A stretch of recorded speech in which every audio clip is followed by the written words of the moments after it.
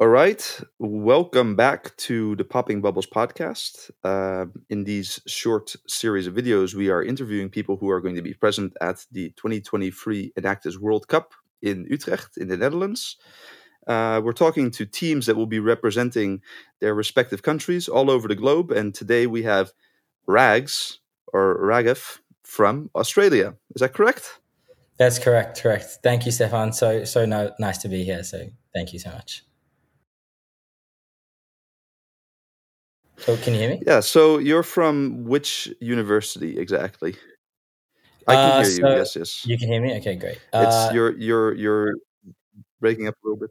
Yeah. Okay. So I'm from Monash University. So that's based in Melbourne, right at the bottom of Australia. And what's like what do they teach? Is it like a kind of a general university, or do they teach like specific? Are they like focused on like engineering, or what is it? Very What general. is their focus of the university there? Very general university, so no particular focus at Monash. So it's one of the kind of main universities across Australia. There's a group of 8, which is like kind of the main 8 universities in Australia. So we're one of them. No particular focus, but the kind of areas that Monash excels in is engineering, pharmaceutical science, and education. I think that's our 3 big ones that we sell. So what do you do? What do you study at the moment? Yeah, so I study a double degree. So I study law and I also study maths. Cool. And how did you get involved with Enactus then? I don't know if law and maths are instantly something I think about when I think about entrepreneurship. So good question. So I actually got involved with Enactus in a bit of a different way. So initially I heard about Enactus from my friends over at the University of Melbourne. So the other major university in the city of Melbourne. And they told me all about it, and they were commerce students. And it seemed something that was really exciting to me, particularly because some of the projects they were talking about had a science focus. But unfortunately, we didn't have it at Monash. So a few of my friends who were also keen on Enactus and were also interested in entrepreneurship started an Enactus Monash branch up a few years ago. So I guess I got involved in it from hearing about it from my friends and their experiences and wanting to be involved in it in my own way. So we got cracking and started our own team at Monash University. That's actually amazing. I think it's like here in the Netherlands we have more universities than that we have Enactuses. I just can't imagine what it would take to start an Enactus up from scratch. But you guys are thriving apparently because you're going to the World Cup in October.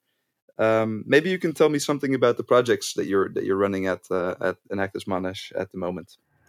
Sure. So essentially, we have one primary project that we're focused on for the last couple of years. And we've also begun a second project to get that project pipeline going. So our primary project is called Circle, and that is all about solving the textile waste crisis. So what we do is we get end-of-life textile waste, and we put it through a chemical process that turns it into a type of plastic called a bioplastic. Interesting. Okay, that's a lot to unpack there. How did you even come up with the idea? Where did it come from? Is it like, is textile waste a bigger problem in Australia than elsewhere, or? Yeah. So essentially, it was a long journey to come to this particular solution. The reason we focus on textile waste is Australia is the second highest consumer of textiles in the world. And we essentially have no recycling infrastructure to deal with textile waste at all. So in Europe and in other countries around the world, within Europe and also within the Americas, like they have recycling infrastructure to deal with textile waste, or there's companies, working on textile recycling. But in Australia, there was really nothing. And so it was a particular waste stream that we thought really needed some diligent effort and time to dedicate towards it. So that's why we focus on textile waste. Essentially, through our research, we realized that because there's no infrastructure and no real players in the space, no other solution made sense other than to try and build a technology that recycles the textiles ourselves.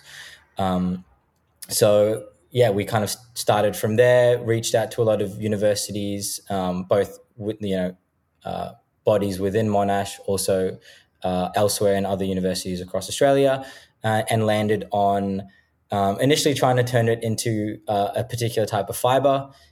We were working with our partner research body at Monash called the Biopre Institute, and then after a while, after a few iterations, landed on what we think is a truly groundbreaking product, which is our bioplastic product. So, long road to get there, but essentially, we focused on textile waste because it's the one one waste stream that is by far the worst recovery rate in Australia, and realized that we had to do something innovative to solve the problem.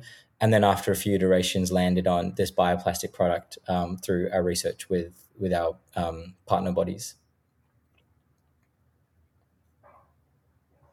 That's amazing. I mean, that feels very like textbook. Like you have a problem, you see an opportunity, and you come up with an idea, and you iteratively improve on the idea until you reach something that's feasible. Um, I mean, that's really cool. I mean, I think in the Netherlands we also see projects like that. But one of the things that always has really intrigued me about mostly the international projects is like how you tend to partner with other people, because in my personal experience, we were working on a project to reduce cigarette waste, like the filters, right? And at one point in time, because nobody of us had like a chemical engineering background, we ran into like this barrier, which was um, that we didn't have the technical expertise. So I'm wondering, how did you guys come up with the idea to partner up, Yeah, and good. how did you even find that partner to begin with? Yeah, great. That's a great question. So, I think in terms of partnering up, it's a it's a function of the particular technology that we're dealing with. So, we wanted to pick a technology that doesn't necessarily need further technical advancement, but is really on that precipice from technical to commercial. So there's only a few, I guess, quasi technical questions that we need to answer in order for this technology to really be commercial, we can commercialize it. Um, so with our, we kind of realized that with this technology, we needed not only access to lab space and equipment, but we also needed someone who's able to steer us in the right direction in terms of what particular parts of the technology we really need to focus on in order for that to become profitable and something that can scale. And so that's really where our technical partners come in. Their technical expertise is in kind of helping guide the types of questions that we try and answer and the types of experiments we run. But everything else in terms of the labs, the experiments, the results, the analysis, that's all done by our team. So, with that in mind, that was only possible because of the type of technology that we decided to focus on, which has already been proven in the literature. It's already been proven in the science, but it's really those few key questions, which I'm happy to go into as well, that really are the needle movers in terms of making it commercializable. And in terms of looking at partners, we're really lucky that there's a few professors at Monash that are very, very interested in student kind of projects and student entrepreneurship. So we reached out to a bunch of professors that we have heard have been interested and have tried to advance other student projects. And with this particular professor, his name is Professor Garnier at the Biopre Institute, we reached out to him, and he was very, very interested in what we were doing, and was able to provide us with a lab space and also a kind of PhD researcher to help guide our research and the kind of questions we were trying to answer. So, we were quite lucky in that Monash has some amazing researchers that are really, really keen on student entrepreneurship and students getting out there and trying to build something themselves. That's cool. I mean, it's great when you can kind of like work together, right? I mean, I feel like a potential pitfall for a lot of projects is trying to think you can reinvent the wheel all by yourself, and not seeking out help from people that have the actual relevant expertise that you need, right? Yeah, exactly right. Exactly right. Yeah. Yeah, it's almost impossible to do it by yourself. So you gotta work with the people who are willing to work with you, and lean on them when needed. And so, how long have you been personally involved in this project and with Enactus? Yep. How many So years? uh, we started the club at the beginning of 2021. So about 2.5 years. Mm. And so I like 2.5 years. I don't know how it is in Australia, but at least in the Netherlands, I know that 2.5 years is quite a long tenure for an Enactus member, because obviously you're studying and then maybe you move on or you graduate or whatever. So you've probably seen it all in that time. So what would you say are like some of your key takeaways from your time at Enactus and during the project? Yeah, that's a great question. Definitely a long tenure. I've been sticking around for a while, which has been great for me, a great experience. I think a few key takeaways, both with Enactus in general and also with starting projects. I'd say one is really focusing on investing in your team. I think a lot of kind of ambitious young students really, want to speed things up and kind of do projects their own way. And if other people aren't involved, or if other people don't exactly see the vision, they want to power on through. And um, while that kind of sentiment is really, really valued, because we want young, ambitious people in our team, the key to success is investing in the team members, making them feel like they're along for the ride, advancing their skills, and then bringing everyone up to a really strong level. Because in that way, like you said, you can't do everything by yourself, and you really need the team behind you.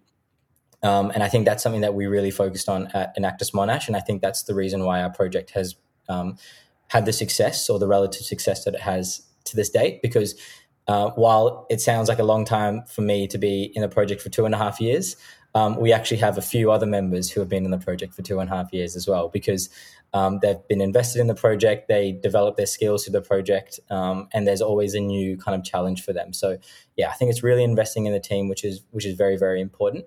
I think secondly, a really key takeaway that I've realized is we really want to be right as students. We want to be correct in what we're doing. But I think with entrepreneurship, it's almost flipped, in that your ideas, you almost want to prove them wrong as you're going along, because every time your idea gets proven wrong, it's closer to finding the right solution. So when you're testing a new technology, or testing a new business model, or a particular feature, or whatever it might be, you actually want to test it in a way that you're trying to prove it wrong, because in that way, you're really stress testing it to the extent that it will get tested out in the real world. And then you can iterate on it, develop it further, pivot, whatever it might be, to find the real kind of the diamond project that you're looking after. So yeah, that's what I would say. I would say those are the two main things: investing in the team and trying to prove yourself wrong. And I assume, like, I mean, it's paid off clearly, because you guys are going to the World Cup and you won the national exposition. But I assume that that every year has its challenges. So could you tell me something about the biggest challenges you've faced this year, and what you did to overcome them practically?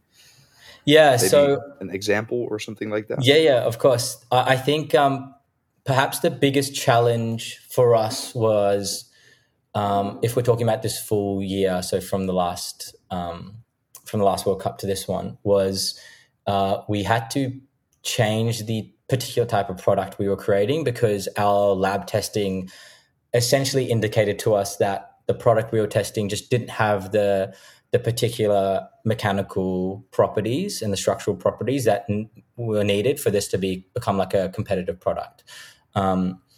So once we realized that, it was essentially like a big kind of team meeting where we had to decide on what we do further with this project. Do we keep on going down this route and trying to improve the properties, even though we know that's a far cry? Do we completely change our process and our technology and go for something else? Or do we kind of go back to the drawing board, salvage what we can, and move on and see if there's any other opportunities that we've missed on the horizon? So, the real challenge there, beyond the technical challenge, which is always going to be there with new innovation, the particular challenge was the team morale. You've been working on a technology for such a long time, you've been in the lab, you've been doing all these experiments, and then you hit a point where you're like, we don't think we can advance this anymore. We don't think it makes sense.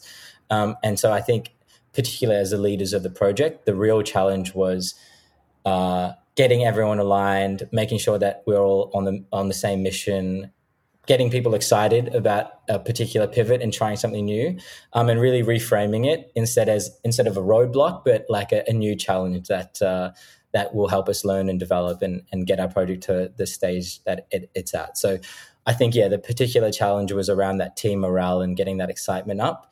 But it was just a matter of, I guess, reframing and reminding everyone that true innovation takes its time, and this is not a roadblock, but it's almost something to be expected in trying to achieve something substantial.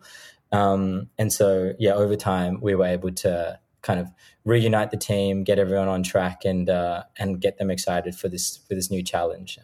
And so, that was around about October last year. Because I mean, yeah. Yeah, so I was just going to say around about October last year, and so we got everyone unified within the next few weeks, and we're all good to go. That's great, because I mean, like, that sounds really easy if you put it that way. Like, you just tell people that that innovation is a process, and everybody's back on board in no time. I feel like I've experienced it myself, and I feel like that is probably one of the largest threats to a program like Enactus is. Because I'm wondering how you dealt with this. Obviously, you're a student as well, next to working at Enactus. I don't know if you were studying a lot on the side, but I always feel like when stuff starts to get hard, the project starts to play second fiddle to your studies, and that really kind of starts to become like a destructive loop that really destroys productivity. Yeah, I mean, look, I think that's definitely a challenge. A lot of the students that are in Enactus also are involved in kind of very challenging university degrees, and it's always a balancing act between committing to Enactus and committing to the project.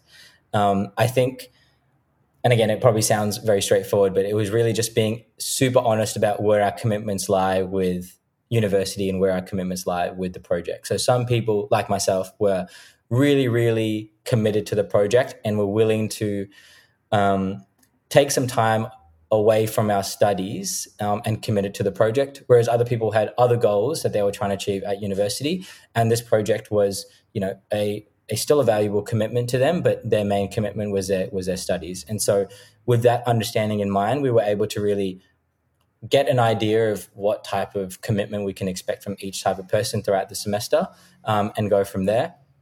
But I think another thing is just in terms of investing in the team, a lot of our main team that was working on this project are all really, really good friends. And so even when we're not working on the project specifically, or even when we're not studying in our own time, if we're just catching up for lunch or breakfast or dinner or whatever it might be, or even a couple of drinks on the weekend, we're still talking about the project. So it's almost something that never really escapes us. So in that way, like, the project kind of kept churning, at least the ideas kept churning in our heads, because we were always together, and always had the project in the back of our minds. But I think it was just making it really clear about those commitments, so that when those things come up, it's not a shock, but more of an expectation.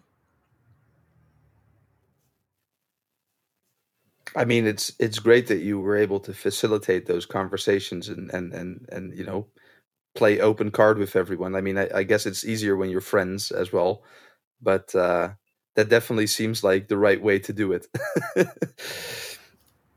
Yeah, exactly. Look, and I think we're really lucky that the particular team members we have were really honest about what they're willing to put in the project and what they're willing to not put in the project.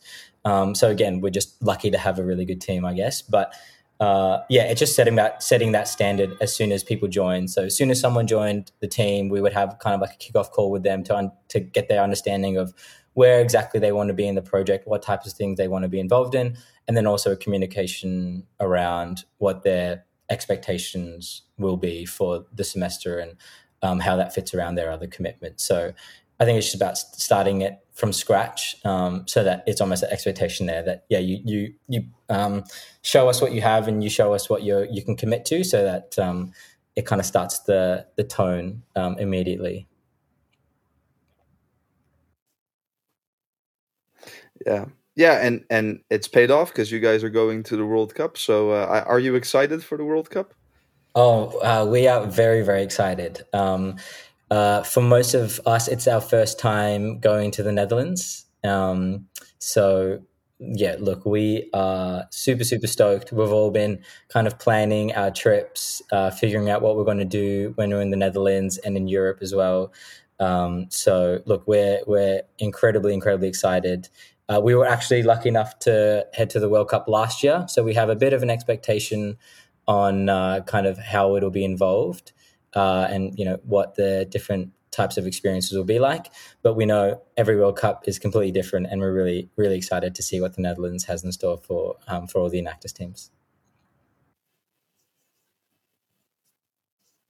And so I assume that preparing for the World Cup is just another task on the task list. So, how have you guys been preparing for the upcoming World Cup?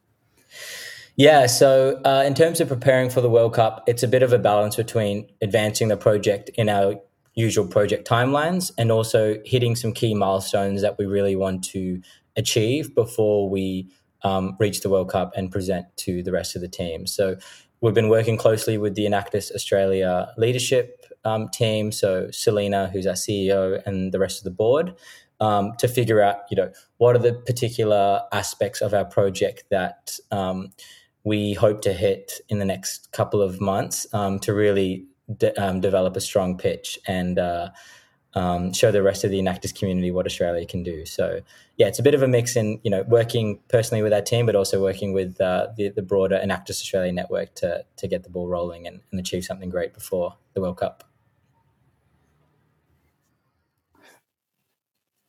Seems like all of Australia is uniting to bring it home. Yeah, look, it's great. It's great. We have really good support here.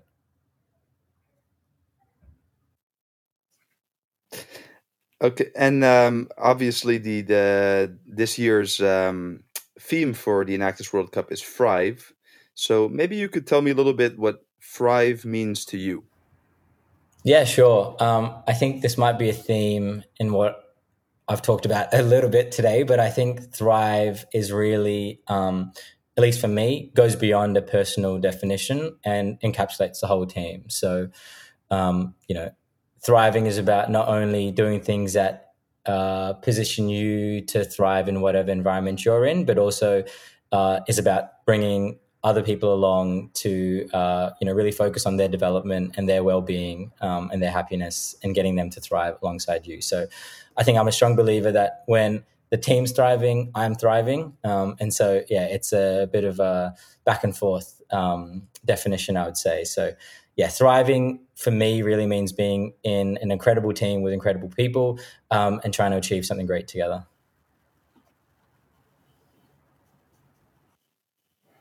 Well said. Well said. I mean, I'm obviously I asked this question to all guests that we're having, and we're having one from every continent in the world. And it's very interesting to see the different definitions, and it's going to be even more interesting to see him stitched together to really encapsulate what thrive means. Yeah, I can't wait. It'll be really, really interesting.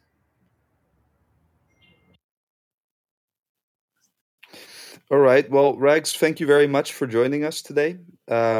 This was the Popping Bubbles podcast, our special episodes on the World Cup. Next time, I hope to see you together with my co host, Lisa. But for now, this was all. I want to thank Enactus Monash for joining today, and Rags, you specifically. Good luck at the World Cup, and I wish you the best. Thanks so much, Stefan. It was great to be here.